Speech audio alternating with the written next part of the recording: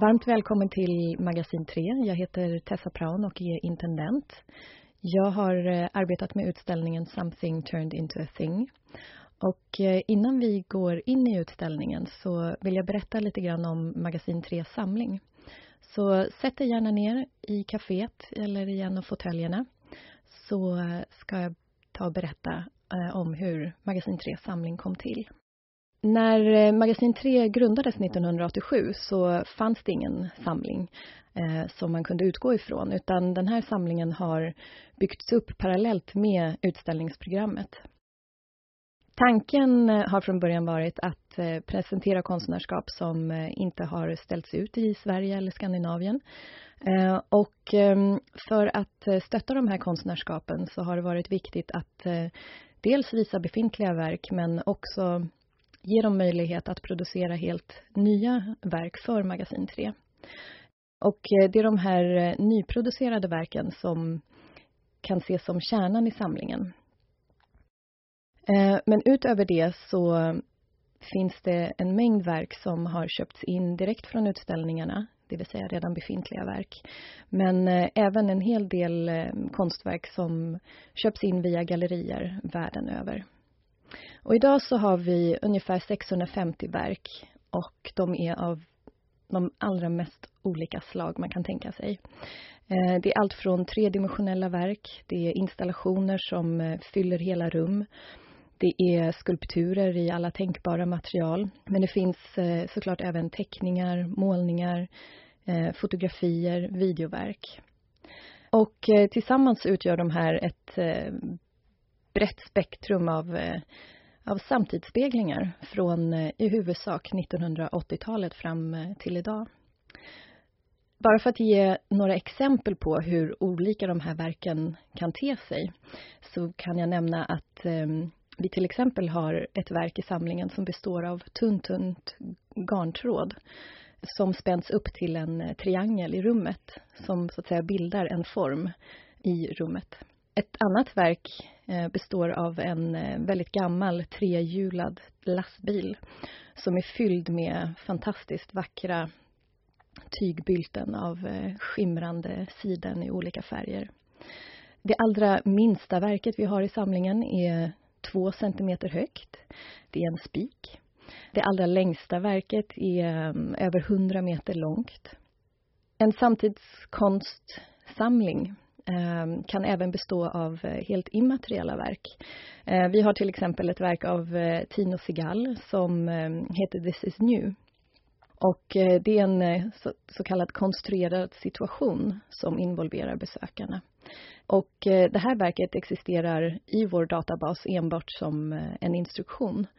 Och utifrån den här instruktionen så kan man välja att installera, så att säga, iscensätta det här verket vid valda tillfällen. I samlingen så har vi också en generatordriven strålkastare som lyser upp en grannbyggnad.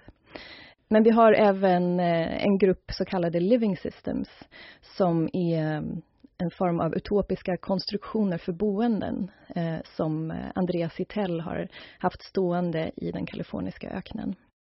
Som du hör så är det en väldigt bred och varierad ansamling konstverk som vi har i samlingen, och det är någonting som är väldigt typiskt för en samtidskonstsamling.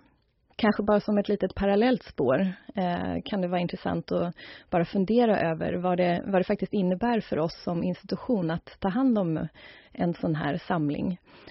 Det är en enorm mängd olika material som alla kräver olika typer av sätt att lagras på, hur de bevaras i form av luftfuktighet, temperatur, om de trivs bäst i en låda eller om de bättre står eller ligger på en hylla.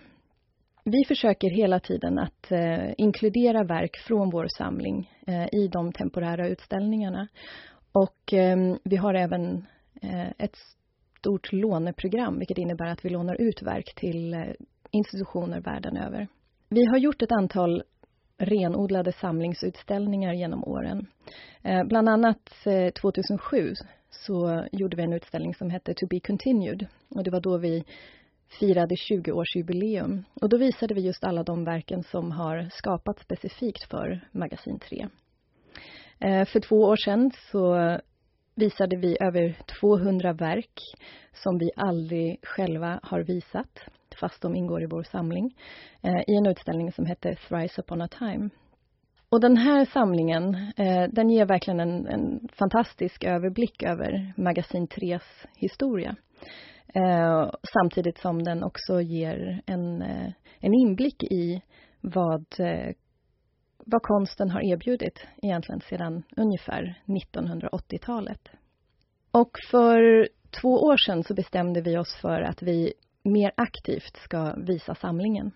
Och vi bestämde oss för att använda 2 av våra utställningssalar till att alltid visa presentationer från samlingen. Och förra året så var det dags för den allra första delen i den här serien.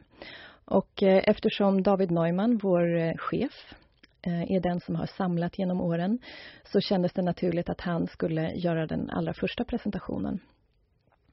Och han valde att visa verk av den tyska konstnären Cosima von Bonin i en av salarna. Och i det andra rummet så var det ett möte mellan de 2 danska konstnärerna Tal R och Per Kirkebyr. De här utställningarna har en något annorlunda rytm än resterande utställningsprogram. Och det innebär att vi har dem uppe under 2 säsonger, det vill säga nästan 1 år. När det nu var dags för mig att göra min första presentation från samlingen så utgick jag från känslan att jag ville hitta en kontrast till den utställningen med den tyska konstnären Anton Henning som löper parallellt under höstsäsongen, det vill säga den första säsongen av samlingsutställningen. Jag visste att Anton Hennings utställning skulle vara formligen sprängfylld med måleri och skulptur. En väldigt varm, en väldigt färgstark utställning. Och det var en kontrast till den atmosfären som jag sökte när jag började titta i vårt register. Nu har jag berättat lite om bakgrunden till Magasin 3 samling. Så nu kan vi gå in i utställningen. Och vi ses vid John Chamberlains skulptur.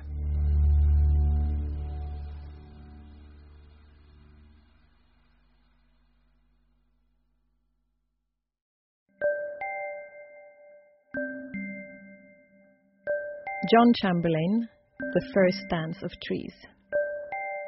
För min presentation av samlingen så hittade jag min utgångspunkt i John Chamberlains verk The First Dance of Trees. Det här är en stor skulptur som är enormt spetsig och spretig. Den är gjord av metallbitar. Till en början är det ganska svårt att se vad den är gjord av. När man går nära så kan man urskilja att det här faktiskt är gamla bildelar. Det är framförallt chassin och kofångare som har knögglats ihop och förts samman till den här stora, enorma skulpturen. Den här fick mig att tänka på hur konstnärer idag använder sig av alla möjliga material på ett ofta väldigt överraskande sätt. Den här skulpturen som verkligen spretar farligt, den är vass, man ser att den troligtvis är väldigt tung, samtidigt som den känns lätt och flytande, nästan som att den är i rörelse. När man då uppfattar att den här faktiskt är gjord av bildelar så blir det en sån enorm kontrast och nästan som en liten tankevurpa i huvudet. För den känns inte alls som den har någonting med bilar att göra. Det här verket blev som sagt min utgångspunkt för utställningen. Och jag började titta på konstnärer i samlingen som tar bekanta material, olika föremål som vi omger oss med varje dag. Det kan vara saker ute i staden, det kan vara olika objekt och material från hemmet. Och sen så hittar de helt nya sätt att använda de här materialen och föremålen på. Ibland kan det till och med också bara vara olika idéer eller företeelser som används på ett nytt sätt. Och det här gör, tycker jag, att man själv blir uppmanad till att titta annorlunda och titta lite mer ingående och med kanske mer nyfikenhet på föremål och material som finns runt omkring oss. Och genom att konstnärerna lyfter ut de här olika företeelserna och materialen ur sina invanda användningsområden, så finns det också en mycket större variation för tolkning. Och det var det här som intresserade mig när jag började sätta samman den här utställningen.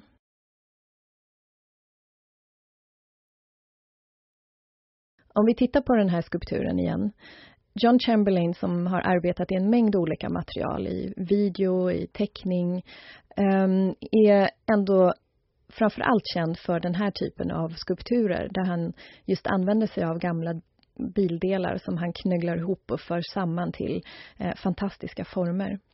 Han arbetade i en stor hangar, och innan han började föra samman de här olika delarna så bearbetade han dem med färg, han målade på dem, han ristade i dem, sandblästrade dem och sen så skrynklade och knögglade ihop de här till de här formerna. Den här skulpturen är enormt tung. Det var ett hästjobb att installera den här.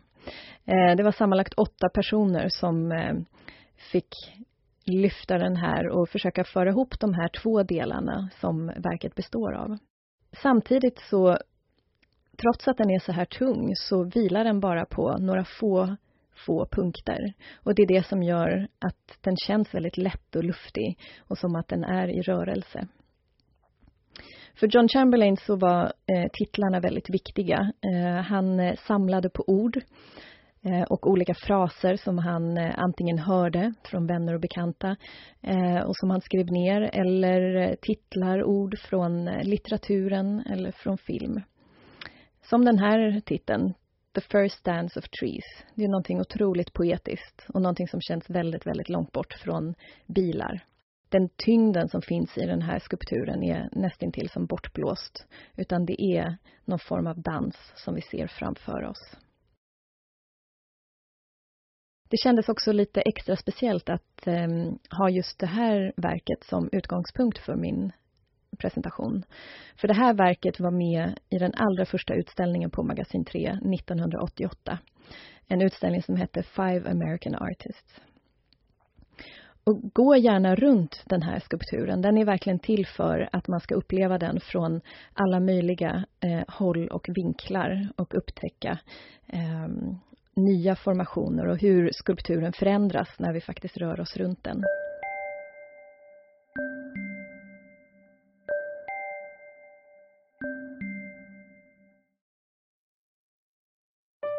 Om vi vänder oss om och tittar mot väggen där vi kom in, så ser vi ett verk av en annan amerikansk konstnär som heter Lawrence Weiner.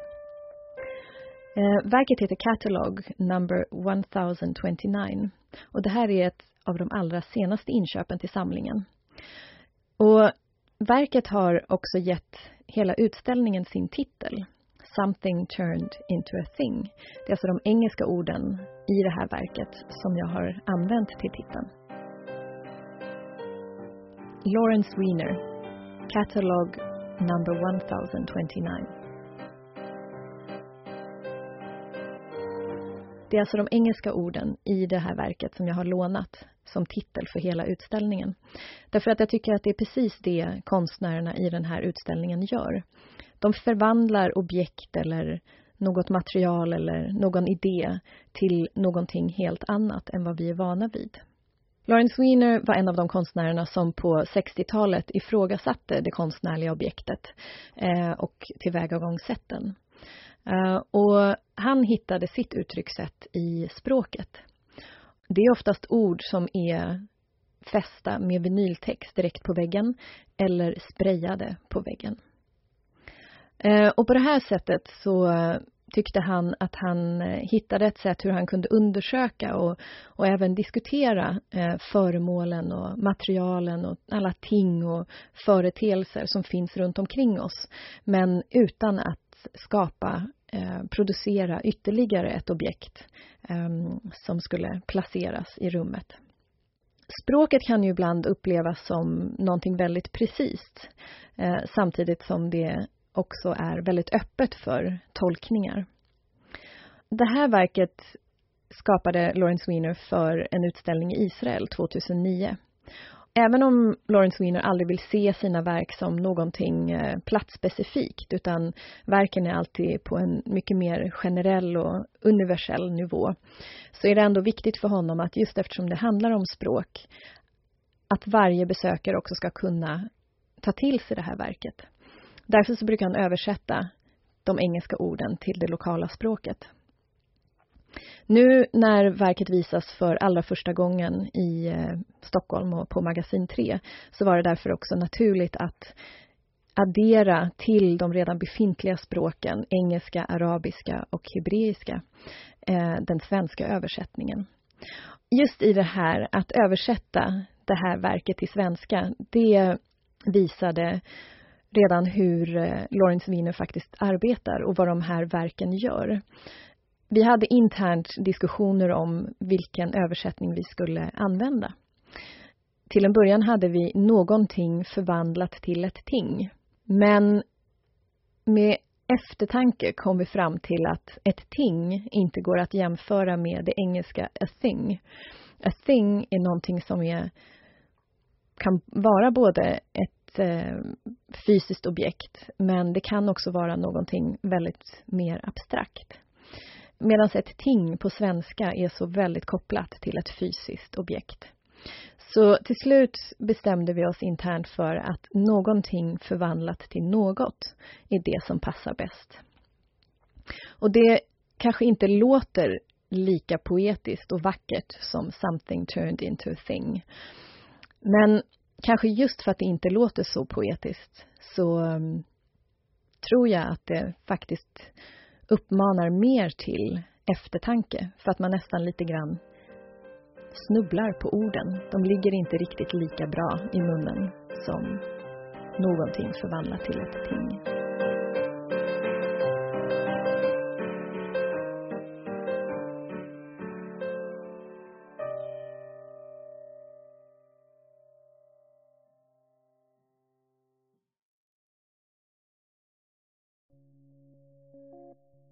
Janine Antoni, More.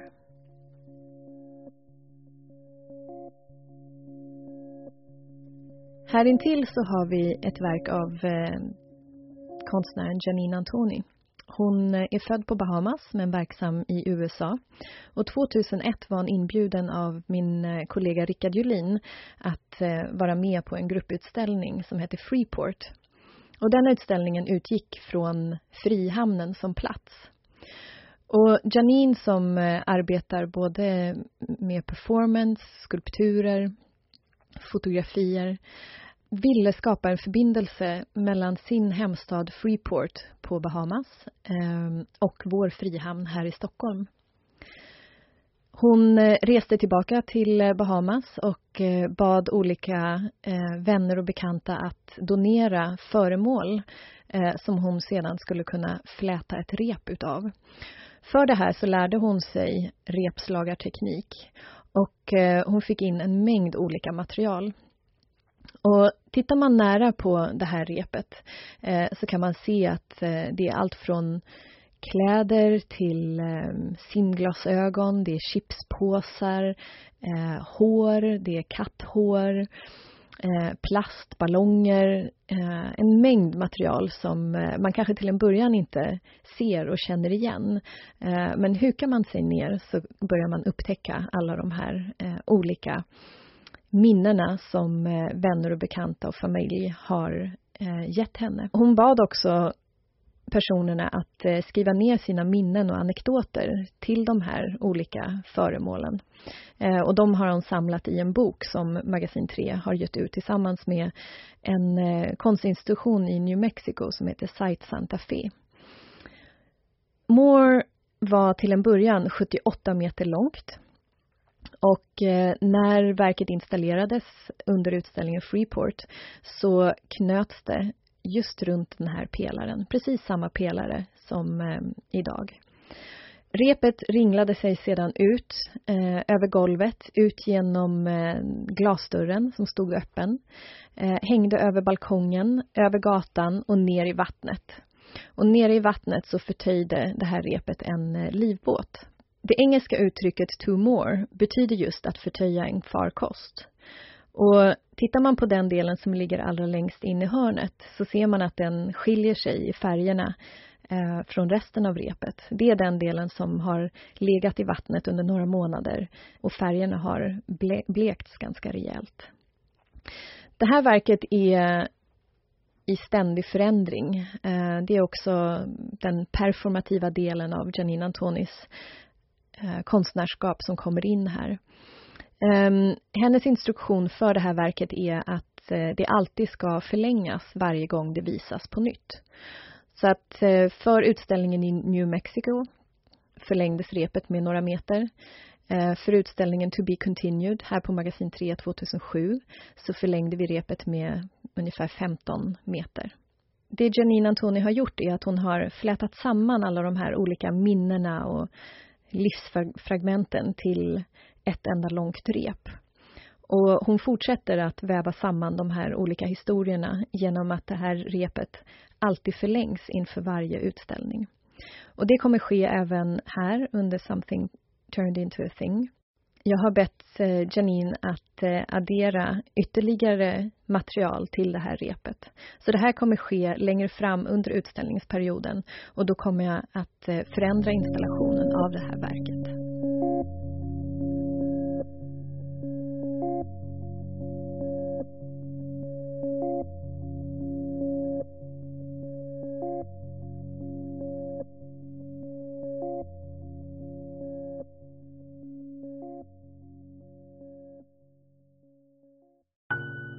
Wim Delvoye, Chantier 5.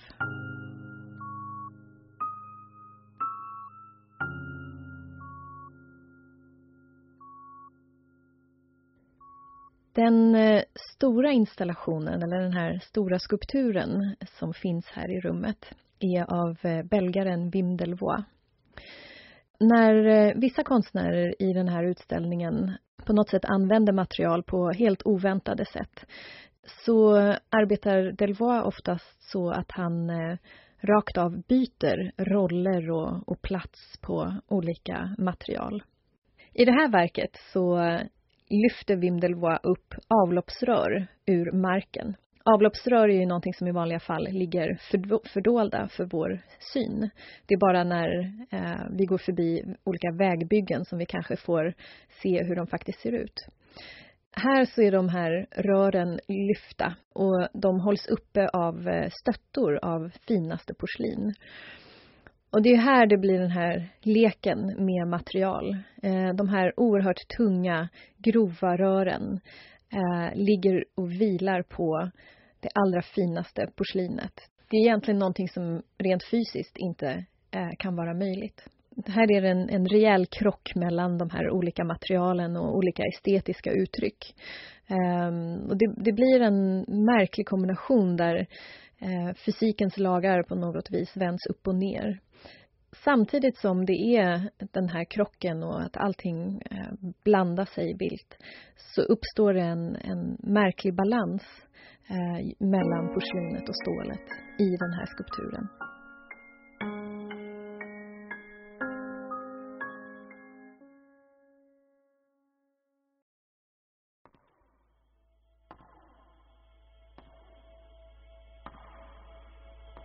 Tom Friedman, Untitled.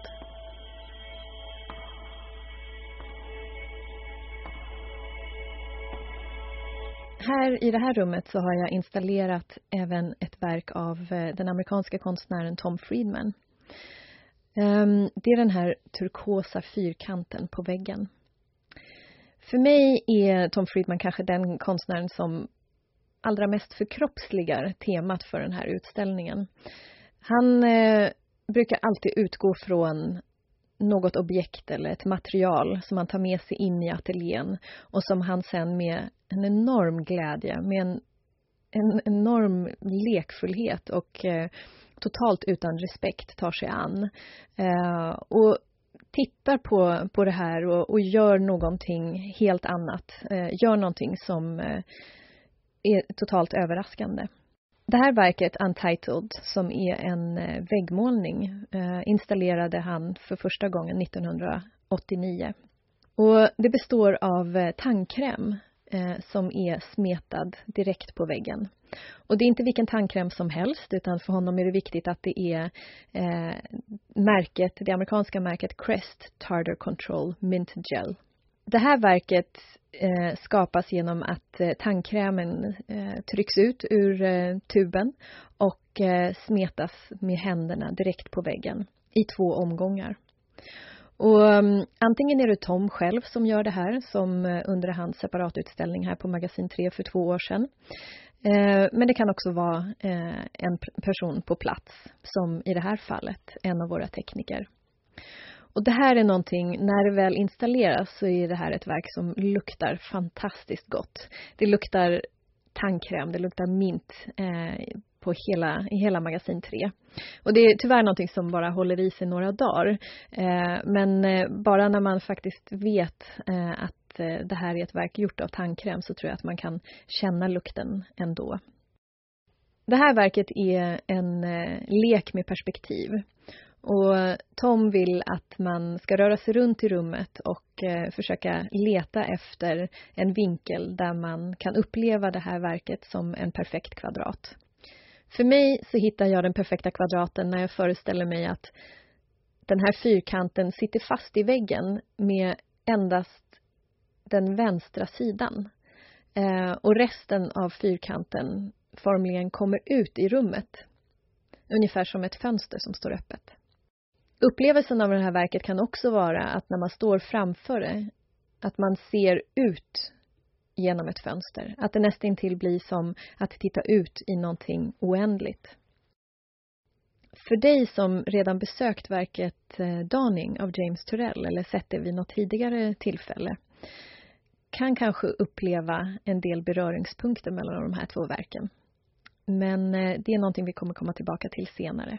Tom Friedman är representerad med ytterligare ett verk i den här utställningen som finns i nästa rum. Så vi går in dit.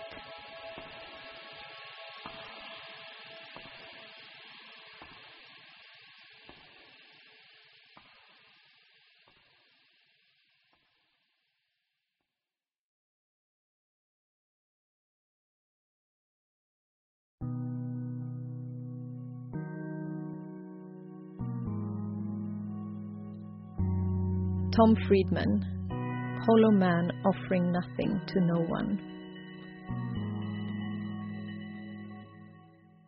Tom Friedman använder sig gärna av föremål som är väldigt bekanta för oss och skakar om dem och gör någonting helt nytt utav dem. Han är verkligen mästare på att skapa någonting väldigt extraordinärt utav någonting väldigt simpelt. Genom det så tar han med oss på en upptäcktsfärd där vi kan med en stor nyfikenhet uppleva material och objekt som vi känner till på ett helt nytt sätt. Hollow Man Offering Nothing to No One är en helt ihålig skulptur. Den är gjord av ugnsformar, av aluminiumfolie, glitter, silverglitter. Det är en figur som står vänd mot väggen. Den står alltså med ryggen mot oss. Den här skulpturen har Tom Friedman skapat genom att han har tryckt ut de här ugnsformarna mot sin egen kropp. Den här figuren står vänd mot väggen och har ett helt ihåligt ansikte. En figur som en person som inte har någon personlighet.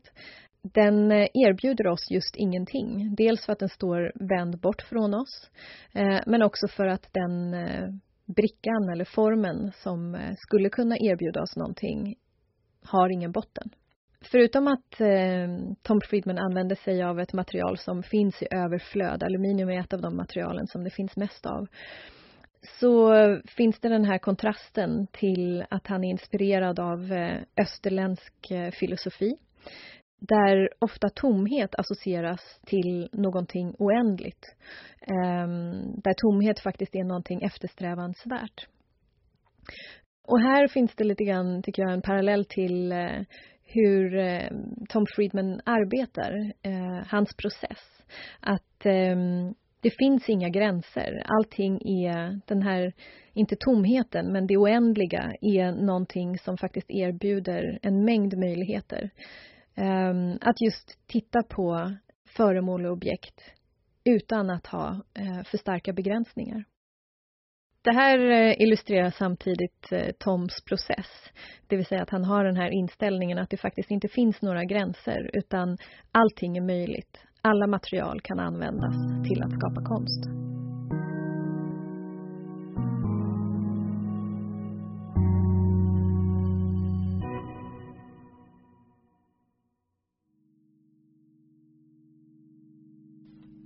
Dominique González Förster, Calder Red Painting.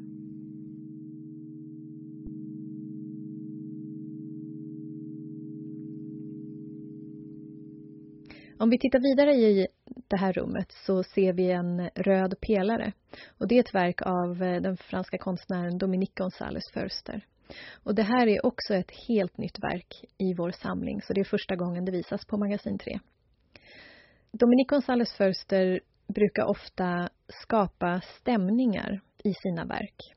Och det innebär att hon ofta använder sig av redan befintliga objekt och föremål för att skapa atmosfärer som man kan gå in i. Och ofta är också tomhet någonting som är en viktig del i de här installationerna. Här så har hon gett instruktionen att färgsätta en arkitektonisk detalj, en redan befintlig arkitektonisk detalj i rummet med en väldigt specifik röd nyans. Den röda färgen kallas för Calder röd. Det är den färgen som den amerikanska konstnären Alexander Calder ofta använde på sina mobiler och även skulpturer. Och genom att hon använder sig av den här färgen som är så otroligt starkt kopplad till konsthistorien, så lyfter hon den här pelaren till att få statusen konstverk. Och det är plötsligt ett föremål, ett objekt som kräver sin plats, som kräver utrymme, som kräver tomhet runt omkring, precis som andra verk i rummet. Att det just också är en pelare tycker jag är väldigt fint, för pelarna på Magasin 3 är någonting som verkligen har blivit institutionens signum. De är otroligt vackra. Samtidigt så innebär de oftast en begränsning och en enorm utmaning för både konstnärer och oss när vi skapar utställningarna. Så att det känns väldigt fint att vi har ett verk i samlingen som faktiskt omfamnar våra pelare och skapar konst av dem. Och även här så kan det vara lite intressant att fundera över vad det faktiskt innebär att ta hand om en samling av samtidskonst. Just för att det finns de här olika materialen som kräver olika hantering och olika typer av lagring. Liksom Tom Friedmans verk med tandkräm så är det här ett verk som efter utställningen inte kommer existera i fysisk form. Efter utställningen så kommer vi att måla den här pelaren vit. Vi kommer att skrapa bort tandkrämen och måla den väggen vit igen. Och då så finns de här verken enbart som instruktioner, i det här fallet som en färgkod i vår databas.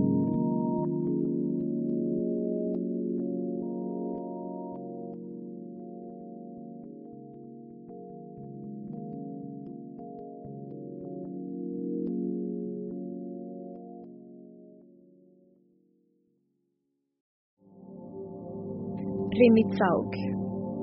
Men jag, världen, jag ser dig.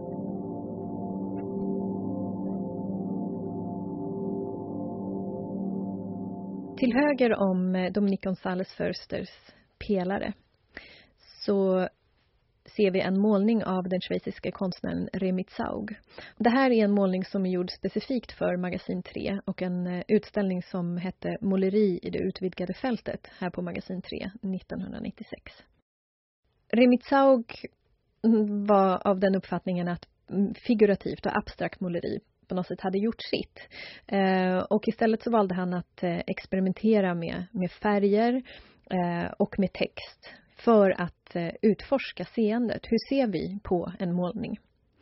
Och många gånger så har han målat med billack på antingen trä eller aluminium. Och typografin som kan uppfattas som ganska enkel, enkelt placerad, rakt på en fyrkantig yta. Men den förstärker verkligen upplevelsen av seendet som akt i sig. Vi blir väldigt medvetna om att vi tittar när vi tittar på den här målningen. Dels så utgörs det här av att Remitsaug väldigt noga väljer färgerna han använder. Och i det här fallet så är texten målad med lätt olika nyanser av väldigt, väldigt ljus grå färg. Och orden ligger på en väldigt ljus bakgrund. Och det här gör ju också att man får verkligen titta lite extra noga för att faktiskt se vad det står. Och de här olika nyanserna av grå färg gör att man kanske först upplever det som att det finns blänk i målningen, som att det är reflektioner. Men det är alltså någonting som finns med från början i målningen. Och för Remitsaug så var det väldigt viktigt att han är målare. Han är inte någon som bara placerar ord på en bakgrund. Utan alla beslut upplevde han som lika viktiga som vilken landskapsmålare som helst. Valet av orden, vilken typ av typografi, hur han placerar orden, färgerna, men också hur den här målningen till slut lackeras och poleras. Alla de här delarna i processen är oerhört viktiga. Den här meningen, men jag-världen, jag ser dig, var ursprungligen tänkt att finnas som en neonskylt på utrikesdepartementet i Bern i Schweiz. Den här skylten skulle finnas på alla 4 nationella språk i Schweiz. Men det här är ett projekt som inte blev av, och istället så valde han att använda den här meningen till verket för Magasin 3 och översatte den till svenska. Orden är egentligen ganska enkla samtidigt som de är oerhört gåtfulla. Det finns en öppenhet för tolkning av de här orden. Och både ordens innehåll och den visuella hanteringen av hur de faktiskt är placerade och skapade, det understryker seendet i sig. Det understryker hur vi tittar på målningen och att vi blir medvetna om att vi tittar på målningen. Remitsaugs målning belyses här delvis av ett annat verk i utställningen av den kubanske konstnären Felix González Torres. Det är en installation av ljusslingor som heter Untitled for Stockholm.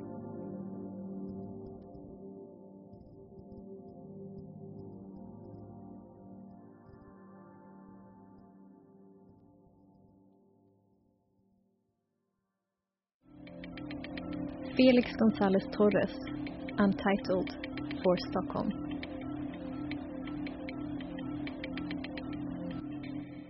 Det här verket skapade Felix González Torres för sin separatutställning här på Magasin 3 1992. Och Felix González Torres var kuban, fast verksam framförallt i USA, men blev bara 39 år gammal. Han var verksam under AIDS-epidemins allra värsta år, och liksom många av hans vänner så var han även själv drabbad av det här och avled även till följd av den här sjukdomen 1996. Och det här är någonting som han hela tiden återkom till i sin konst, att livet är oerhört skört och flyktigt. Och han brukade arbeta i de allra enklaste materialen, saker som gick lätt att få tag på, ofta massproducerade varor. Och hans verk kan ofta te sig som staplar av affischer till exempel, eller högar av karameller. Och de här verken bjuder in till att besökarna ska kunna ta av de här föremålen. Och på så sätt så är man delaktig i att konstverket löses upp. Och samtidigt så blir alla de här olika föremålen symboler för livet. Och sen är det upp till varje utställningsmakare och varje intendent att välja huruvida de här karamellerna eller affischerna ska fyllas på eller ersättas. Vårt verk består av 12 ljusslingor sammanlagt med vardera 42 stycken 15 watts glödlampor. Så även här är glödlampan symbol för livet. Det finns en enorm flexibilitet i det här verket, vilket innebär att det är upp till varje intendent att bestämma hur det här verket ska installeras. Jag har valt att här till en början installera 4 ljusslingor. Och som du kan se så är några av glödlamporna släckta. Det finns en hel ljusslinga på golvet som är släckt. Det finns ett antal glödlampor som har brunnit ut. Och det blir symboler för liv. Ljusslingan är ju annars någonting som vi förknippar med fest och firande. Det är någonting som finns i julgranar. Det är ett väldigt populärt prydnadsföremål även ute på balkongerna. Men samtidigt så finns det någonting oerhört melankoliskt över de här glödlamporna installerade på det här viset. Där glödlamporna både utlöser någon form av sorg när man upplever dem som symboler för liv. Det finns en omsorg för de glödlamporna som fortfarande lyser.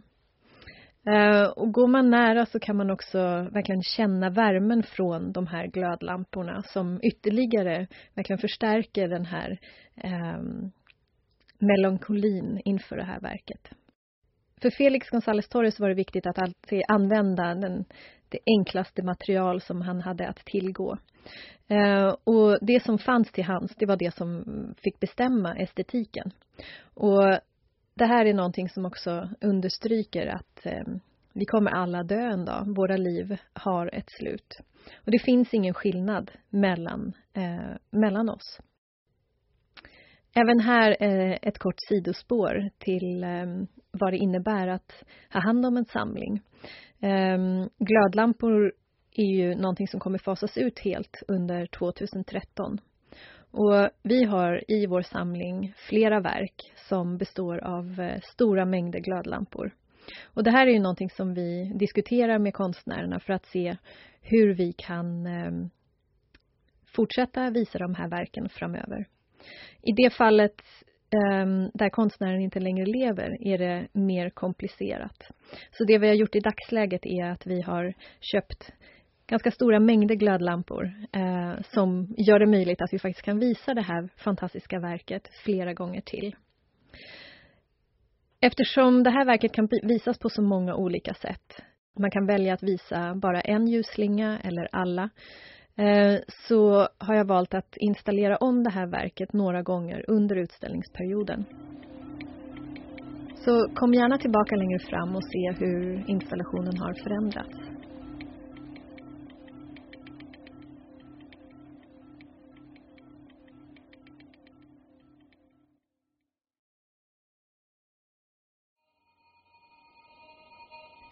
Denise Grünstein, Zone 5.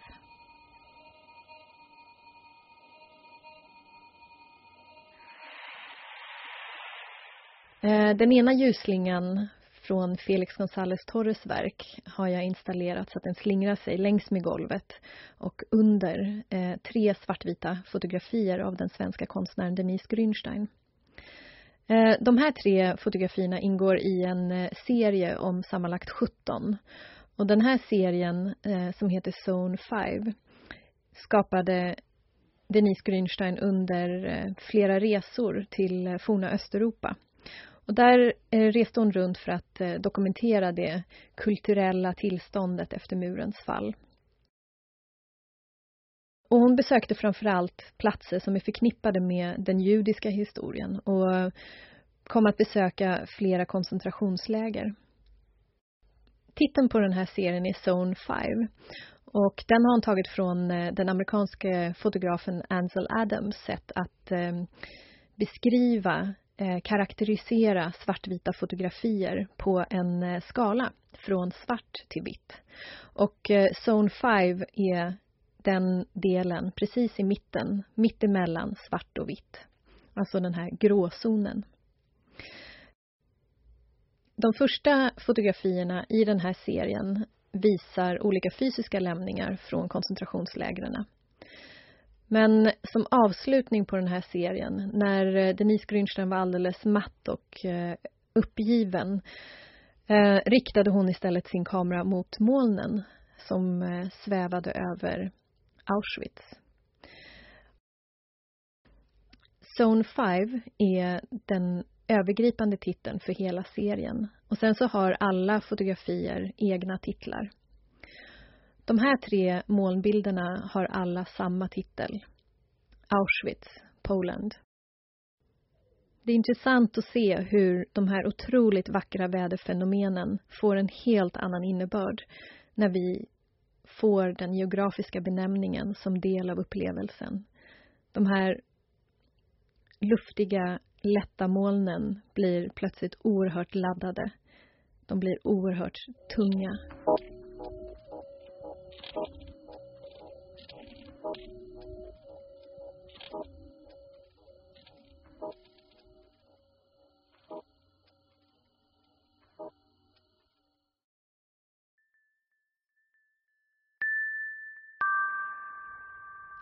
Agnes Martin, Untitled Number 7.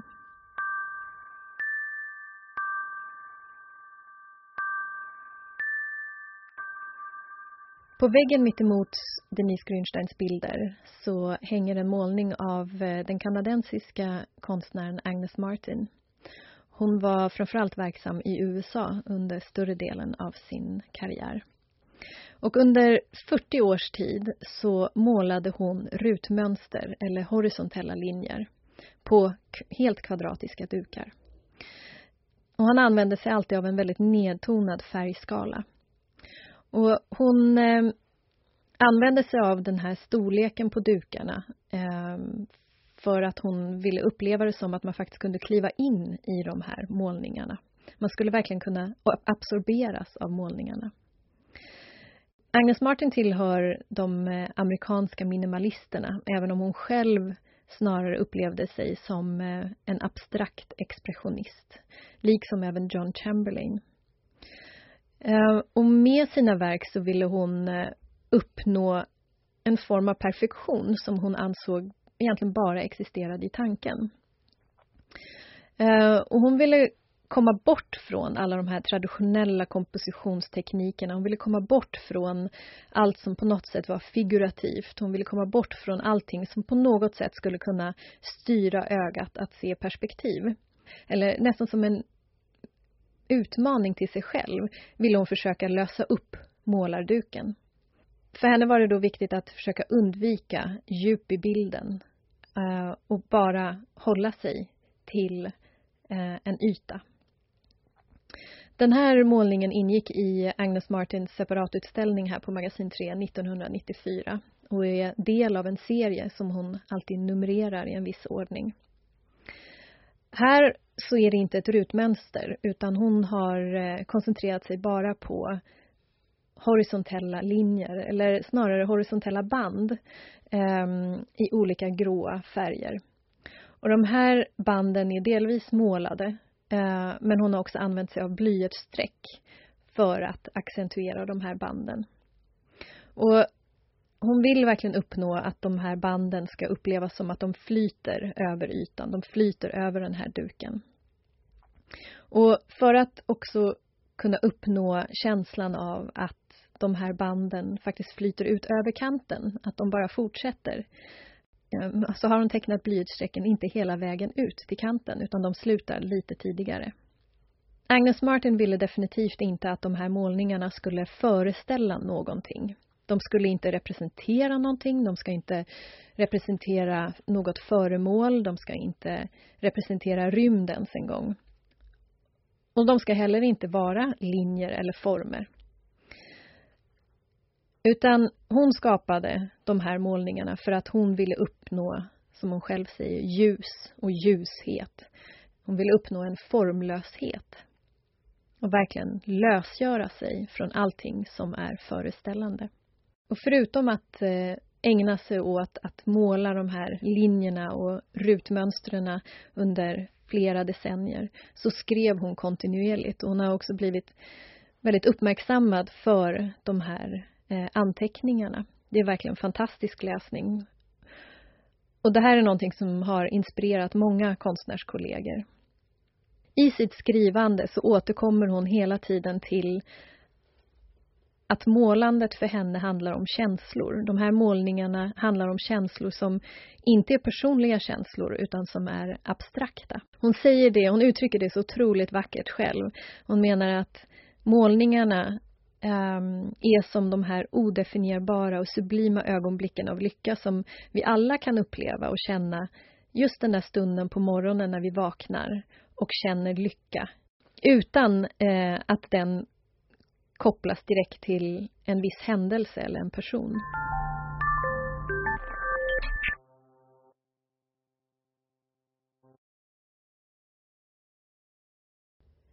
En konstnär som tog stor inspiration av Agnes Martin är en annan amerikansk konstnär som heter Sol LeWitt. Han blev på 60-talet en pionjär bland minimalisterna och de konceptuella konstnärerna. Och man kan verkligen säga att han förändrade vår uppfattning om vad konst kan vara. Hur den görs, vem som utför den och hur vi upplever den. Han slopade helt målarduken och till och med pappret. Och 1968 så tecknade han för första gången direkt på en vägg i ett galleri i New York. Och innan vi går till det verket som finns med i den här utställningen så vill jag göra ett litet tankeexperiment. Sol LeWitts väggteckningar är alltid baserade på en instruktion. Antingen en skriven eller en muntlig talad instruktion. Och de här instruktionerna presenteras alltid tillsammans med verket. Och den teckning som finns med här i utställningen heter Wall Drawing number 111. Och den har följande instruktion. En vägg indelad lodrätt i 5 lika stora sektioner, vardera med 10 000 linjer tecknade med blyerts. I den första 15 cm långa, i den andra 30 cm långa, i den tredje 45 cm långa, i den fjärde 60 cm långa och i den femte 75 cm långa. Hur föreställer du dig att den här teckningen ser ut? Vi går dit och tittar på verket nu. Och det finns installerat precis till höger i det lilla rummet där vi kom in i utställningen.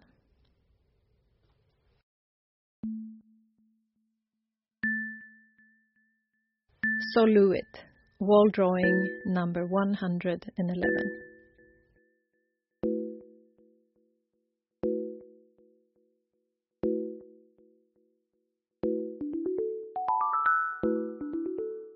Vi står här nu framför Sol LeWitts Wall Drawing number 111. Överensstämmer den med hur du föreställer dig den? Det här verket är faktiskt det enda i den här utställningen som inte ingår i vår samling. Det här verket installerades för 2 år sedan för en utställning som hette Sol LeWitt 7 Wall Drawings. Och vi har det här verket på långtidslån från den stiftelse som har hand om Sol LeWitts verk. Men Sol LeWitt finns representerad i vår samling med en grupp skulpturer och en annan väggteckning. Men den här väggteckningen har vi aldrig installerat. Och det kanske kommer ta ytterligare ett tag innan vi gör det. För det kräver ofta veckor av arbete för att uppföra dem. För Sol LeWitts utställning här på Magasin 3, då det var 7 väggteckningar, så krävdes det 14 personer som under 6 veckor utförde de här teckningarna. Och här kommer vi till hur Sol LeWitt arbetade. De första väggteckningarna gjorde Sol LeWitt själv, men han kom sen mer och mer att överlåta det praktiska utförandet till andra. Och han gör en väldigt fin jämförelse med hur det fungerar inom musikens värld. Och han upplever sig själv som en kompositör. Det är han som tänker ut verket. Det är han som sätter förutsättningarna för hur det ska uppföras. Sen så finns det en person från hans ateljé som känner honom väl och som vet vad Soluit vill uppnå med sina teckningar. Han är dirigenten. Medan de personerna, de konstnärerna som faktiskt utför de här teckningarna, de kan ses som orkestern. Sedan den där första väggteckningen på galleriet i New York 1968 så gav Soluit sig själv begränsningar som han ville utforska. Och framförallt var det horisontella, vertikala och diagonala linjer och även olika geometriska former som han använde sig av i de här teckningarna. Och materialen är ofta blyerts eller tusch och gouache. Och han började alltid med att formulera en instruktion som fick fungera som utgångspunkt. Och det här innebär att ingenting lämnas åt slumpen. Det innebär att det inte tas några beslut under processen. Och samtidigt är det ju lite grann som med Lawrence Wieners verk som vi tittade på förut. Att språk kan å ena sidan vara ganska precis. Men samtidigt så ligger det också i språkets natur att det är öppet för olika tolkningar. Och varje gång de här teckningarna utförs så är det del av verket att teckningarna aldrig kan vara exakt likadana. Det är verkligen fascinerande hur Soluit utifrån ord, utifrån de här instruktionerna kan skapa helt fantastiska mönster. Och upplevelsen av de här teckningarna kan vara att antingen bara låta de här mönstren och formerna sjunka in. Men tillsammans med instruktionerna så kan de också ge upphov till tankar och diskussioner. Till exempel tankar kring hur har det här skapats. Man blir ju alldeles matt när man ser de här tiotusentals linjerna på väggarna. Man kan börja fundera på hur väl instruktionerna överensstämmer med resultatet.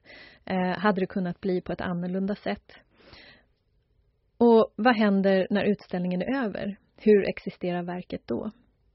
I somras så åkte jag till en liten stad som heter North Adams i Massachusetts i USA och besökte MassMoCA som är Massachusetts Museum of Contemporary Art. Och de har sedan 2008 en omfattande retrospektiv utställning med väggteckningar av Soluit. Och det är helt ofattbara 105 väggteckningar samlade där. Soluit var själv med i planeringen av den här utställningen. Men upplevde aldrig själv öppningen av den. Det är verkligen en helt otrolig upplevelse att gå där på de här olika våningarna och se väggteckning efter väggteckning och se hur han utvecklades och hur han utforskade framförallt linjerna. Så jag kan verkligen varmt rekommendera att åka dit någon dag och det finns verkligen tid. Den här utställningen kommer vara uppe i hela 25 år. Så att fram till år 2033 finns det möjlighet att uppleva den här utställningen.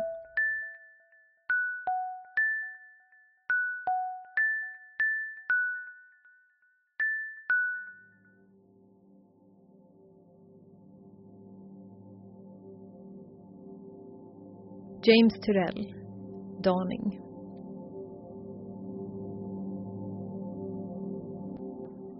Agnes Martin, Remit Saug, Soluit och även Lawrence Wiener. De har alla utmanat måleriet och tecknandet. De har vänt på de traditionella uppfattningarna om det här mediet och de kan säga skapa nästan understatements som en slags reaktion på traditionella sätt att skapa konst. Och här vill jag avslutningsvis även nämna James Turrells verk Dawning. Och han går egentligen ännu lite längre och han arbetar med något ännu mer abstrakt. Någonting som verkligen är bortom föremål, bortom materia överhuvudtaget. Dawning är ett verk från 1992 och det visades här på Magasin 3 under James Turrells separatutställning 1994. Och det här verket är det enda verket som är permanent installerat från vår samling. Det har alltså varit här sedan 1994. Och förutom under separatutställningen så har verket ingått i en utställning en gång tidigare, och det var 2007 när vi visade To Be Continued, en utställning där vi bara visade verk som skapats specifikt för Magasin 3. Under övrig tid så har det här verket alltid varit möjligt att besöka, men på begäran och avtalad tid. Och nu så ingår det här verket igen i en utställning, och det här innebär verkligen en unik möjlighet att få uppleva ett helt makalöst verk. Det här verket är verkligen en upplevelse, och Turrell själv beskriver den som den ordlösa tanken som dyker upp när man tittar in i en eld. Och jag vill faktiskt inte berätta mycket mer om det här verket, därför att det här är en installation som bör upplevas. Så jag vill verkligen uppmana dig att gå in och själv uppleva verket. Och det finns en utställningsvärd här som visar dig in.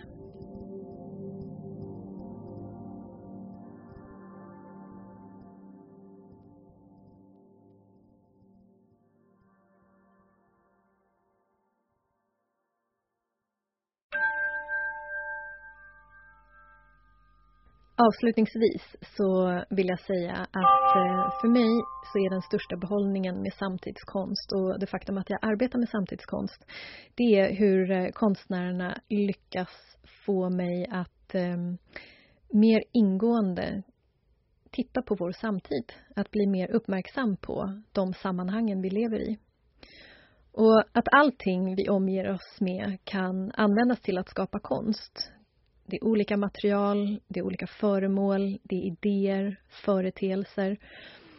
Och hur allt det här i sin tur kan göra oss uppmärksamma och nyfikna på det som vi annars kanske inte ser eller saker som vi tar för givet.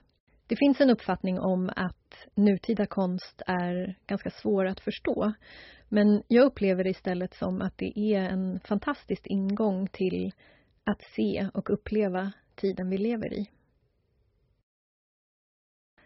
Nu är vår rundvandring slut, men jag hoppas att du vill stanna kvar och titta mer och även besöka James Turrells verk Dawning. Så tack för mig och hej!